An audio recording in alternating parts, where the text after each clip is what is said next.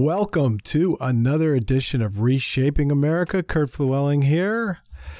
And I have a lot to talk about. Obviously, the assassination of Qasem Soleimani is front and center on what we need to talk about and the fallout afterwards on both sides of the aisle. We'll discuss that a little bit. We can talk about Nancy Pelosi if we have time. Hope we don't. But anyway, the delivering or not delivering the articles of impeachment, just insanity. I thought I would start by just going over President Trump's speech and then making some comments on that. And then we can discuss some things from there. But I just, I listened to it and I started it and stopped it, taking some notes. And so let's just do it that way. And then after that, I'll give you some of my thoughts on his speech, on the reaction to his speech. Obviously, we assassinated Qasem Soleimani, a devout terrorist, someone that has wreaked havoc in this world, not only on American citizens and American soldiers, but people from countries all over the world, and particularly Middle Eastern countries. So this is a equal opportunity fiend, if you will, that has killed countless individuals, and he has been assassinated by a U.S. drone strike. The use of drones has been in debate for a number of years. Contrary to what a lot of people think, Barack Obama was a big fan of using the drone to take out terrorists. And as you have probably heard over the course of the last few days, not a lot of opposition from folks on the left when he decided to take out individuals, some of which were American citizens, with drones. I know Rand Paul, very, very concerned with the use of drones, as well as he should be. And I know Mike Lee is joined some of those concerns as of late, but we will get to that. But I just wanted to, I am a student of words, and I like to kind of break down and dissect the words that President Trump used when he addressed the nation the other day. And he came right out of the chute before he said anything and said, as long as I'm president of the United States, Iran will never be allowed to have a nuclear weapon. Now, this is a very strong statement, and one of which his supporters, that's why they love him. He doesn't equivocate. He doesn't tap dance on the head of a pin like many politicians do. And it was a very forthright, bold, decisive statement on his part. But our friends on the left, and maybe some on the right, would say, you know, how can you make a statement such as that? Doesn't Iran, as a sovereign nation, have the right to pursue nuclear aspirations, not only for energy, but to defend themselves, or proactively go after countries that they think are harming or potentially harming their interests at home?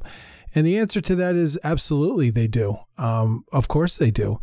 But we have the right to either block those, take out those nuclear sites, and render their nuclear capabilities null and void. Now, if you don't understand American sovereignty and where our loyalties are, you may think that's me talking out of both sides of my mouth, saying that Iran most definitely has the right to do whatever they want to as far as developing nuclear weapons.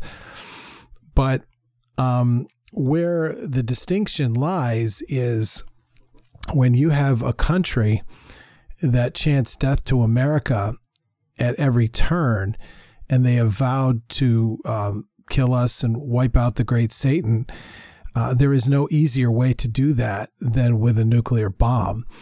And if you couple their intentions, their history with hostages and fomenting terror throughout the world. And the most recent activities that have led to this strike, we need to go no further than their own words as far as they pose a threat. It's not a perceived threat. It is a threat. And we most certainly have the right, and President Trump has the obligation to uphold our Constitution and be loyal to the United States of America and operate in a manner that has the best interests of Americans and America as an entity first and foremost. He has the obligation to make a statement such as this. Although it seems very strong, it seems like it's an America first position, which it is. It seems in direct conflict with what Barack Obama said for 8 years, which is, this is a global community and nobody has the right to have interests over anybody else. And that's a recipe for abject anarchy. So yes, President Obama, if everybody played nice in the sandbox, I wouldn't have a problem with everybody having a nuclear weapon to defend themselves or go after somebody that they think is going to harm them or their country. But we don't live in a world like that. We live in a world where many of the countries on the planet are evil. They have chanted death to America. And there's really no other position that an American president can have or should have as it relates to nuclear weapons and preventing another country such as Iran from getting a nuclear weapon. So the short answer is they are a sovereign nation. They have every right to develop those things. And we are a sovereign nation loyal to our Constitution. And we have every right to destroy their capabilities of doing that. If we sit back and do nothing, then the results are what they declare them to be. And they have vowed at every level to wipe out the great Satan. So, and that brings me to another point. You hear the words international law quite regularly. Based on everything that I just said in the last couple of minutes, that renders international law absolutely meaningless, because if there is such a thing as international law, which there is not, then America, American interests, the Constitution of the United States of America takes a back seat to whatever bunch of guys in powdered wigs in The Hague say international law is. It would be absolutely impossible to get 167 nations on the same page with what is right and what is wrong. And on this show, we talk about absolutes all the time. That's why most nations have a constitution, and they have every right to do that. But their rules and regs, or their wrongs and rights, oftentimes are very much different than our rules and regulations or our wrongs and rights. And to naively think that everybody in the world can identify evil and call it evil, or identify good and call it good, is wishful thinking. So this mythical term, international law, is really, in my estimation, quite silly for all the reasons that I've just articulated.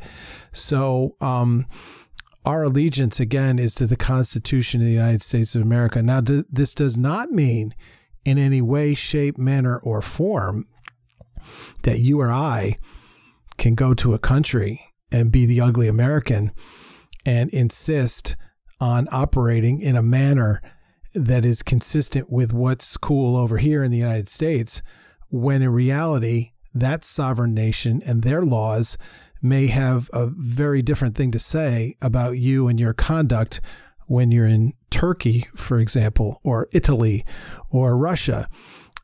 So I'm not saying puff out your chest, be the ugly American, and walk all over the world doing whatever you want to do. That's going to land you in jail and probably worse.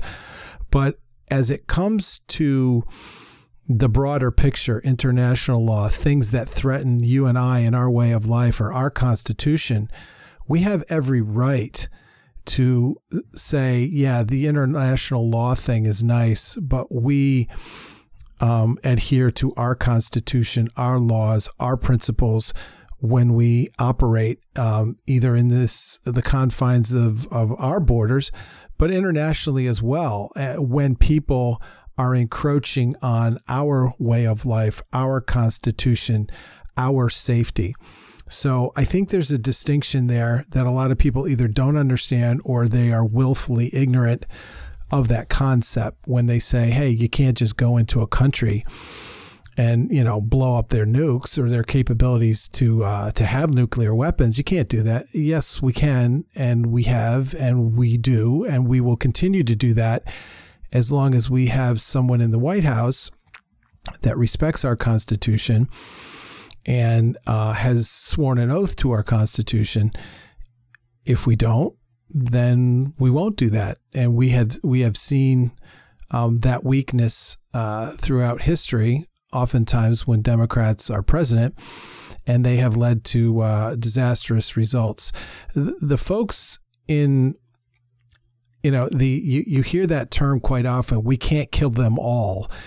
And this is obviously very true, but the lesson the left either doesn't understand or is, again, willfully ignorant to the concept of is the fact that evil, maniacal people that want to kill you and I and end our way of life don't understand anything other than brute force. I really hate to say that, but there again, we get back to value systems. What we value, what they value cannot be more at odds. And as long as they're at odds and we don't have a common goal of absolutes and we don't play by the same rules and value life and value liberty and freedom in the same way, then there's going to be conflict. And when that conflict arises, you can equivocate, you can give billions of dollars to the country, and like you do the bully on the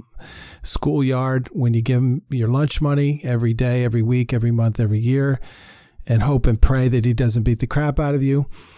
Or you can stand up to the bully and time and time and time again, and Ronald Reagan was famous for the comment, peace through strength, which again is a very simple concept that's either people have not tried to grasp or they understand it very well and choose to be ignorant to the validity of that statement. But peace through strength works, and it has worked time and time again with evil people throughout the world. Ronald Reagan authorized a bombing, a hit, or whatever you want to call it, on Muammar Gaddafi several years ago, when he was just laughing at the international community after the bombing in Lockerbie, Scotland, where hundreds of people were killed. And not that Mr. Reagan intended on killing Gaddafi's daughter, but Gaddafi's daughter did die in that.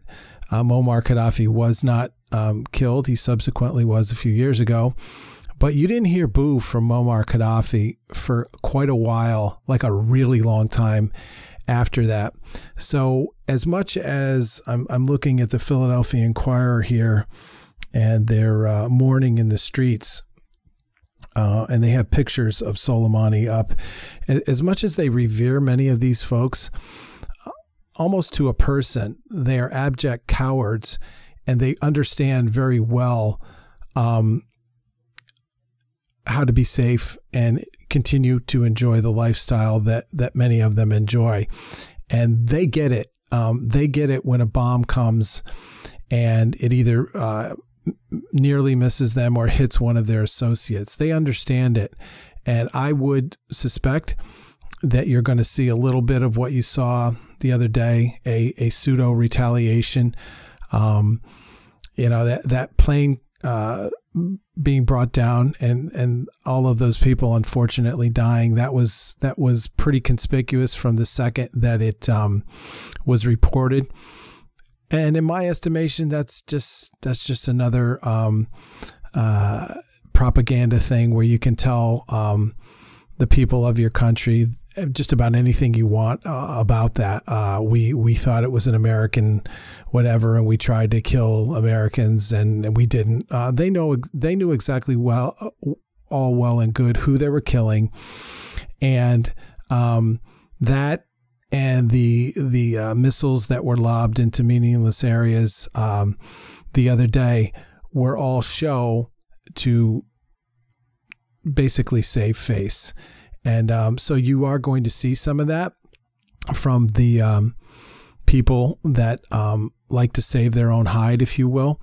You will, however, those people are easier to deal with than people that are truly religious zealots that will die and will carry out death and mayhem and destruction, and they don't really care about the consequences. You separate those folks from the Bin Ladens of the world, the Saddam Husseins of the world, this guy, these guys, and I would even put Khomeini in that category.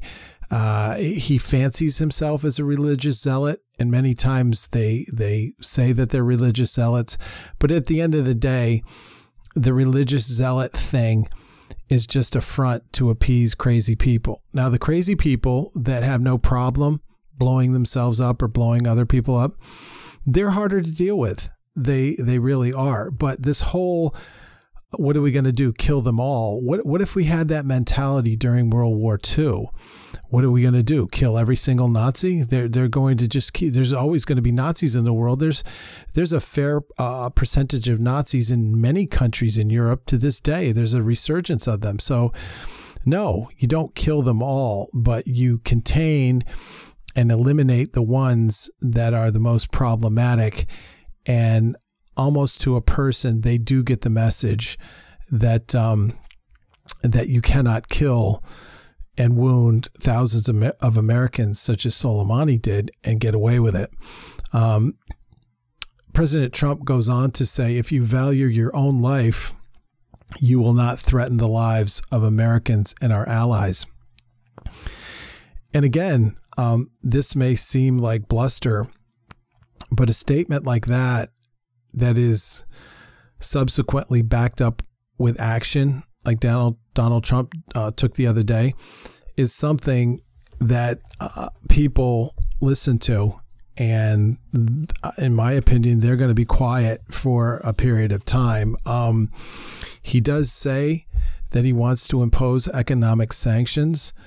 Economic sanctions, in my estimation, most of the time they're tried don't work very well, because the rich and the powerful in whatever country that you are imposing those sanctions on simply can hunker down and continue to live lavish lifestyles. And those sanctions oftentimes harm the middle class, rank and file, everyday person on the street. And if you live in a propaganda regime, such as many people do throughout the world, you erroneously associate your terrible way of life with the evil United States of America. And that's what your propagandist leaders in that country foment. My assertion is there's a heck of a lot of people in Iran that are smarter than that. They have tried to unsuccessfully move away from this 7th century leadership that they are under. And Barack Obama failed miserably when they took to the streets a number of years ago. When people take to the streets against totalitarian regimes, they look to the United States for backing, not just military backing, but the power of the bully pulpit to get up and say things such as, tear down this wall, Mr. Gorbachev, as Ronald Reagan did. And Barack Obama had a very much of a prime opportunity a couple years ago when there was unrest in Iran to basically announce that we have your back and we are in support of overthrow, uprising, coups, whatever. I mean, you kind of dress those words down a little bit, but he failed miserably to signal or out and out say to the people of Iran, I have your back.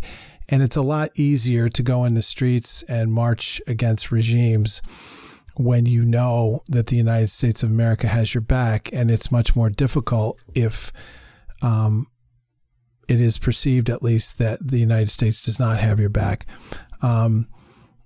Trump went on to say theocratic lunatics should have not have nuclear weapons.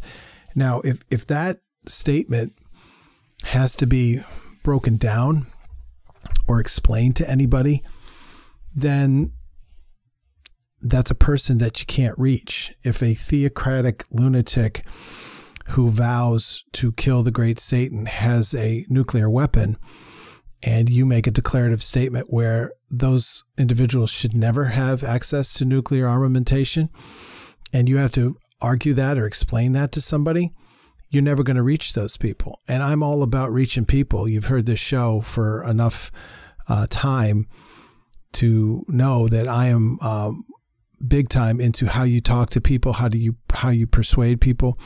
But if you have people such as various cable news outlets that are covering the Soleimani funeral, you're not going to reach them. That statement, you're not going to explain to them why Soleimani or any regime such as the Iranian regime should have nuclear weapons. You're not going to persuade them. You're not going to explain. If you are running funerals and glorifying individuals, I've heard it put best that the CNN, MSNBC, and all these outlets, they couldn't do better if they were an Iranian propaganda outlet to glamorize, glorify, and justify the conduct of this individual and other individuals in that country. So, if you're one of these people that just break it down to we win, they lose as far as elections are concerned, I would agree that this type of glorification of Iran and concern about Iran, which they never really had when Obama was president, is definitely doing very little in thwarting Donald Trump's march to being reelected as president. But I mean, it is a little bit more involved than that. But just to get some perspective on Soleimani and the Iranian regime, what led up to this strike? They seized ships in the region. They struck at Saudi Arabia. They shot down 2 U.S. drones. And, in the mind of the average liberal, there really is no line in the sand. You have no game plan as to when and if you're ever going to stop these things. And it really is no different. I mean, I'm not a model parent, nor was I ever one, but I mean, it's really no different than crappy parenting and good parenting. When your kids know, first and foremost, that you are not going to come through and make good on your promises to take things away from them or punish them or discipline them, they will continue to do whatever behavior that's inappropriate. And these thugs, evil whatevers all across the world are really no different than children. They see very clearly that when Democrats are in charge, the United States of America is a paper tiger. And they see when certain Republicans are in charge, not every single Republican, but they see that, and they test when these Republicans are in office, and when Republicans will back up what they say, have that quote unquote line in the sand, they see that very clearly they are going to be slapped back or eliminated, and they perform as such. They keep their bombs to themselves, if you will. And conversely, the 2013 Iranian deal, $150 billion. Now, what in the world? I mean, you should be offended. I should be offended as a taxpayer. What in the world is $150 billion of our money going to Iran for? I mean, that money that was shipped to them is coming out of your wallet and my wallet. We work hard, most of us, for the money that we earn. And a chunk of that is being taken out and given to Iran. Basically, that's no different than the bully on the schoolyard just saying, "Look, I'll be quiet. I won't smack you. I won't trip you up, knock your books out of your hand, humiliate you if you cough up your lunch money." So each and every one of the 350 million people in this country coughed up a little lunch money. Barack Obama sent it over to the Middle East, and 1.7 billion of it was cash on pallets that many of you had heard of, and that was on the hush hush, unless that was observed by somebody. And once it was, that little secret got out. But what did those individuals do with the $150 billion of your tax dollars and mine? They chanted "Death to America" when they got it, and they went on a terror spree, not only threatening United States interests and United States citizens globally, but invoking terror in Yemen, Syria, Lebanon, Afghanistan, and Iraq. So that's what the money got you. It didn't quiet them. It got them behind closed doors to say, "What a bunch of saps. I cannot believe the more murder and mayhem that we perpetrate, the more money they cough up." How illogical is that? How microscopic do your have to be to see American women and men killed, and our fine men and women in the armed services killed, tortured, dragged through the streets, and you repay that with American tax dollars, and you basically say, "Please don't do any more terrorism, please." How much respect are you going to get? The respect that you earn from evil terrorists can come, I hate to say this, but it's true, can only come through brute force and strength and swift action, such as Donald Trump took the other day. Now, how he did it, who he did it to, where he did it, we can debate that, and people have debated that. But the peace through strength thing that conservatives seem to get and liberals seem to think causes more problems is something that is very much problematic, and it ebbs and it flows hinging on who we have in office. So we sent a message killing Soleimani, and this is really the only thing that they listen to. As I said, Democrats are unwilling or unable to understand the peace through strength thing.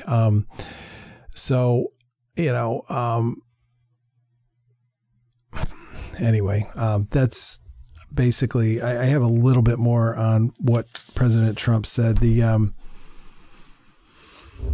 Yeah, I mean, and this is another thing that President Trump loves to do this, and this is to, I guess, just further solidify his strength in his base. But he said the token face-saving missiles missile strike was funded by our tax dollars, and he's right. He chronicled very accurately that that $150 billion went to the purchase of missiles that were used in that pseudo strike the other day.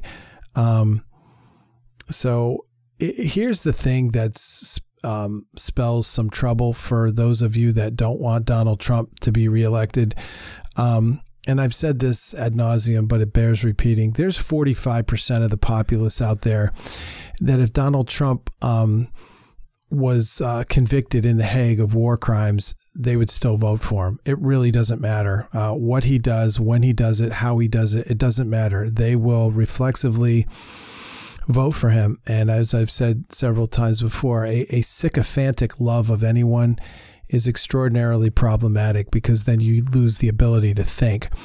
And there are 45% of the American people that if the guy gets a Nobel Prize tomorrow for curing AIDS, world peace, and this and that and the other, they're still going to vote against him. There's really nothing he can do right that would sway them. But there is another 10% of the populace that are reasonably thinking citizens, and they come in the form of Republicans and Democrats, that Donald Trump and his opponent are going to need in order to become president of the United States in 2020. That's just all there is to it. It's really down to that small of a percentage of people. And the problem is, for Democrats, taxpayers of both of those stripes, they understand how ludicrous our Iran policy was under Obama, and they do understand that killing bad guys is probably a good thing. Now, we can discuss Rand Paul, Mike Lee, the fact that Congress does have some power to be in this process of war declarations. Donald Trump can't operate unilaterally, but it is also folly, and our framers never intended for Congress to hamstring the president and limit his or her ability to strike, particularly when time is of the essence. That was never a function of Congress to do that, and the congressmen and women know that. Either they're willfully ignorant or ignorant as it were to that, but the president does have great latitude to do what he did the other day. Furthermore, Donald Trump called on the United Kingdom, France, Germany, Russia, China to abandon remnants of the 2013 Iranian deal. So this is a common refrain with President Trump. He operates through executive orders, which he is constitutionally allowed to do. Never been a big fan of executive orders, as I've said on this show before. Whatever he can declare can be undeclared within 5 minutes of a new Democrat president coming in. So, and this is something we'll talk about a little later in the show. His ability to rub people the wrong way has really been a liability for him. People get all whipped up and they go, that's Trump being Trump, and look at his rallies and all that. And that's all well and good. But his legislative victories in 3 years have been pretty small, and they've only occurred because Republicans want to save their own political hides and reluctantly latch their pony to him. But he has a lot of people that would probably be called enemies on both sides of the aisle. And when you are as abrasive as Donald Trump and rub people the wrong way like Donald Trump does, you're going to have problems eventually. And you cannot operate that way long and hard for year after year after year with starting to not start to wade into the king-like complex, and that is a very problematic, because people start looking the other way when the person that you happen to like starts doing things that are extra constitutional, or in the case of a faith-based voter, do not square in any way, shape, manner, or form with the Bible. So that's why it is problematic to have a sycophantic love of anyone or any party, the state or the straight Democrat vote or the straight Republican vote or whatever, is problematic, because over the course of time, what it does is it blunts thinking. And if your guy or gal or party is impervious to criticism and doesn't respond to the people that they are represented by them, or excuse me, their representatives, then that can be very, very problematic. But Trump does do this pretty effectively, and it does resonate with both sides of the aisle when he says NATO has to cough up more money. The other countries have to cough up more money in the UN. We don't want to be the world's policeman, where we want to do what we do it effectively, and get the heck out. And that populist rant that he does is something that Democrats hate him for, because they've done it for years when they've demagogued this war or that war. And war is not a simple topic to be discussing. One war is different than another war. One's interest is different than another interest. And Democrats have always made a lot of hay with saying we don't want our boys and girls, or men and women, killed and maimed in foreign conflicts that have very little, if nothing, to do with American interests. And that is a refrain that is quite popular with just about anybody.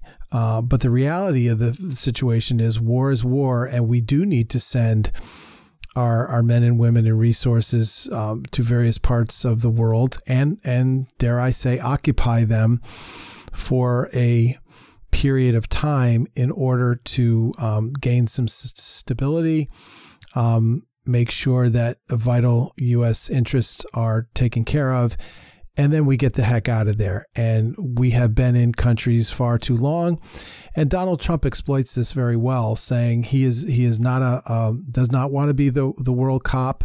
He is not a hawkish individual. And that resonates with Democrats and Republicans, and that part of Donald Trump is very effective in that, particularly in that 10% of sober, sane, thinking voters that may be Republican, that may be Democrat. Nobody wants, as Washington said, beware of foreign alliances that go on in perpetuity, and he was correct. So another thing that I jotted down at this point of the speech is Ronald Reagan was a master at communicating directly to people of particularly of the rank and file in many of the countries we had conflicts with.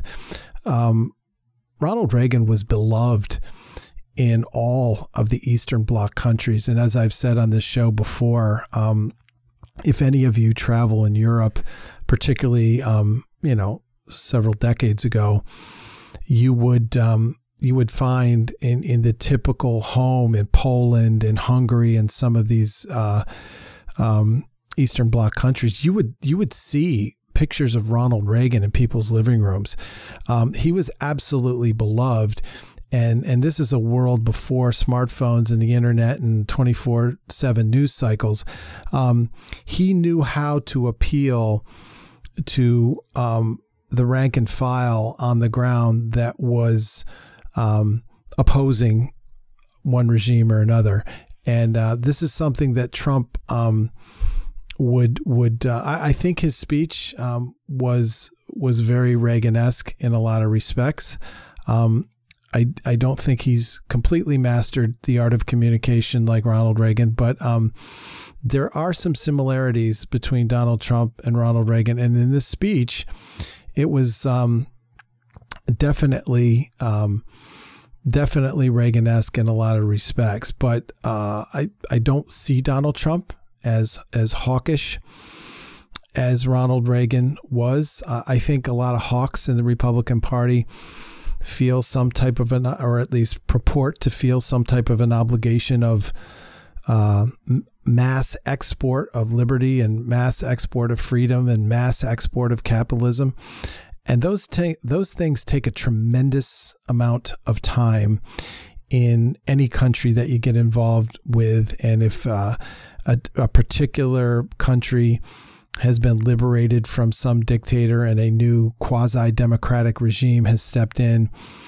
It takes a really, really long time, and it is incumbent on that regime and that regime alone to foment a situation where liberty and freedom and justice and the rule of law and all of those good things start to happen. We can't make that happen for somebody. I firmly believe that regardless of where you live on the four corners of this earth, our God gave us with a spirit of a yearning for freedom and liberty and to be self-governed, if you will.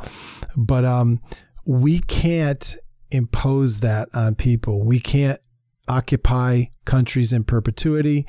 We can't go and topple evil regimes all over the place as much as they exist out there. We just can't do it financially. We can't do it with the toll on human life that our men and women in the services would have to be sacrificed. We just cannot do it. So, but there are a lot of old school hawkish Republicans that feel that we should go out and fight for truth, justice, and the American way and get involved in all these skirmishes. It's just impractical. And I don't think Donald Trump, to his credit, falls into that category. He sees wrong.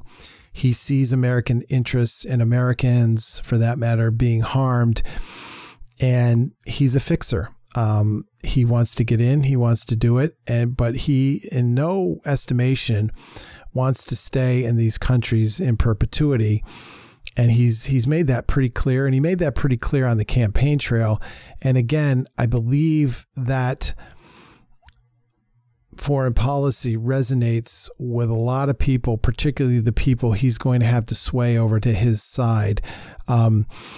He's not an isolationist, but he's not a hawk either. I think he's a kind of an amalgamation of both of those things. And I think that helps him with the voting base that he needs to be pushed over the top in 2020. But I have a couple more observations on the speech. And this was a good one. Again, I think he's a bright guy, to the contrary of what his detractors may think of him. He said, our energy independence allows us to not have the need for Mideast oil that we once had. And I think that's absolutely true. And again, this is where the left-right thing, the Democrat-Republican thing, is very, very important domestically.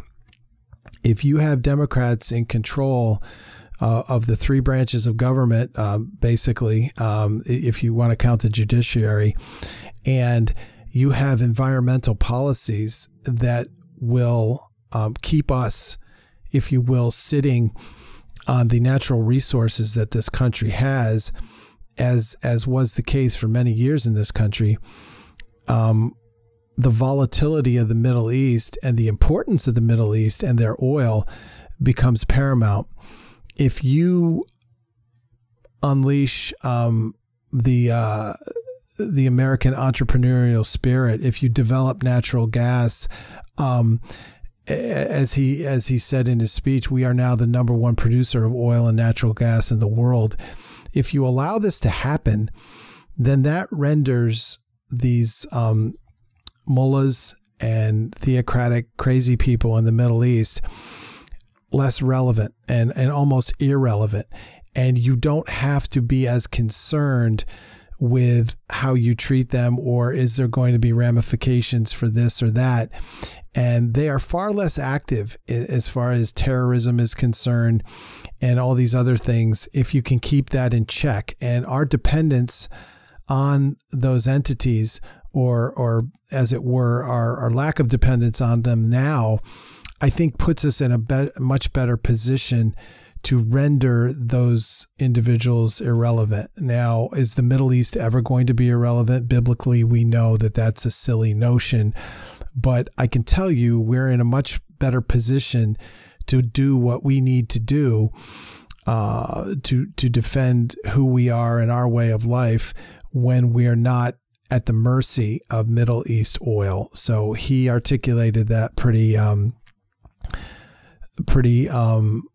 clearly. It was interesting. There was a line in the speech where he was kind of threatening them indirectly by chronicling our strength of our weapons. That was shrewd. It was done by design, and it was done to remind people of some degree of rational thought that the strength of our weapons are second to none. And this is something that should be respected and listened to. And again, he chronicled al-Baghdadi and the killing of al-Baghdadi. So Donald Trump was very effective in hitting many areas in this speech in a very short speech. It was like about 9 minutes, but he did that very well. He covered a lot of ground. He hit a lot of constituency groups or things that would be of interest to certain constituency groups in this country. And, love him or hate him, it was a very effective speech. He gave a little tutorial how ISIS was the enemy of Iran, and he chronicled the crippling of ISIS, and then he pivoted and he spoke in a Reagan-esque fashion to the people of Iran. Now, how much of that gets through to the rank and file in Iran when they have a very tight control of the media and propaganda that's disseminated in Iran? That remains to be seen. But again, he did a very effective job of alluding to the fact that the United States is committed to crippling ISIS. He states ISIS is the enemy of Iran, and he pivots and makes that a real thing to the average Iranian. So I think that was good. And he allowed them, in my opinion, and the opinions of many others, to kind of save face. And if you're humiliated by having a leader such as this, like taken out with a drone, if you stand on the throat of that regime and beat your chest, I don't think that's very effective. And to the contrary of what many people think of Donald Trump, his response was very reasoned and measured, and he allowed them to lob a couple of missiles into a meaningless area and not create too much havoc. And that allows them to loop that missile launch over and over and over on state-run television, and people don't feel as bad about their regime as they could or should. If he was this unbridled warmonger that could care less about what Congress thinks, he could have very easily destabilized the whole region and taken out their 2 or 3 of their major oil fields, and then it would be it. He obviously didn't do that. So I think in totality, the speech was good. Whether you differ, whether we should be offing people with drones here and there and everywhere, that's a discussion that we can have, because I'm not so sure that it's the best thing to have happen. But the pedigree of this individual was pretty much chronicled over the course of many, many years. And if we have the opportunity to kill individuals such as this, who have unabated caused so much mayhem in the world, I think we do it. I really do. And I know that Rand Paul and Mike Lee were not real happy with the briefing that Donald Trump gave, and the reasons he gave for, let's just say, almost unilaterally going through with this. However, and something that brings up in the remaining few minutes we have here, that brings up another thing, and this is where Donald Trump does need to work a little harder. The guy does rub people the wrong way, and his brashness and arrogance is always going to rub people on the left the wrong way. And as I've stated many times, they don't and he would probably say this himself, he's not an ideologue. He's not a conservative as much as he's an America First person. And as much as you may think that those things go in lockstep down the line, they don't necessarily always go in lockstep down the line. But they hate him because he fights like they do. That is their primary reason why they hate him. But you do need to win consensus sometimes, and you do need to rely on either your majority or minority leaders in the House or Senate to get things done for you. And with an individual such as Donald Trump, who has offended many, many Democrats for the aforementioned reason, many, many establishment Republicans, because they're basically, Democrat light, and many conservatives for that matter, because Donald Trump, contrary to popular belief, in his life, he was a Democrat for half a century. I mean, that's a long time. He's said and done many things that are anywhere that don't even remotely smack of conservatism or something that would resonate with a faith-based voter. So I think Donald Trump needs to work on his delivery system, and I think he can do it. It's almost like a surgeon with terrible bedside manner. Why do you got to be both? Why can't you be a surgeon with good bedside manner? There are people out there. I don't care if my surgeon explains anything to me. I don't care if he treats me or my family with respect. As long as he's there for the operation on time and he knows what he's doing, I could care less. Well, yeah, that's kind of all well and good, and I do understand that when it comes down to it, you want your surgeon to be skilled, but can a surgeon or a doctor in general have a good bedside manner? Can he explain things to patients? Can he make you feel included and wonderful and part of the process and allay your fears and be good at what he or she does? And the answer to that is absolutely. You can. They're not mutually exclusive. Trump doesn't stop being effective in all the things that he has done that are, in my estimation, good, if he tweets a little less or treats people with respect a little bit more or doesn't make fun of people the way he does and has a little bit more self-awareness, or I guess I should say empathy or sympathy or concern for the other people in the room. Does his effectiveness suddenly get diminished because he turns into somebody that's, I don't know, Christ-like? I don't think it does, and I think it's I just don't think it's accurate that if he tightens up his game a little bit, so to speak, that he stops being Trump and he's all of a sudden ineffective. And I think if you think that, maybe you should analyze who you are and what you like in a person or a politician or a leader.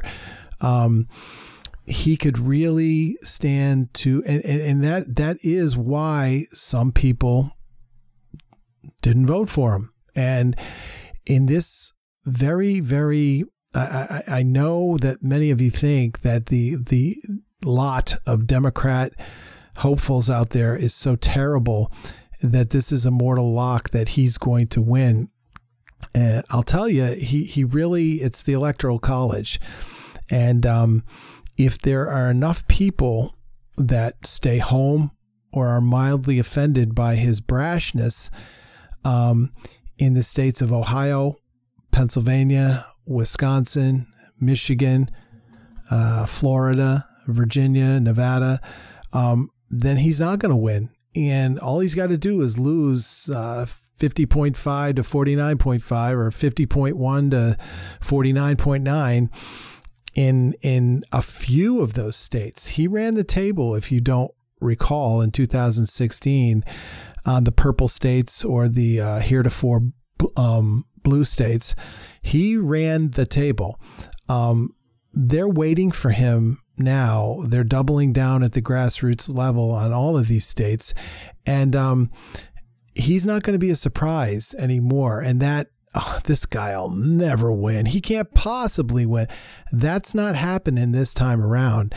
And all they have to do is accidentally swerve into a candidate that can walk and chew gum. And I know if you look at the lot of Democrat candidates out there, it doesn't really appear that anybody is coming to the fore that can even, be defined as such.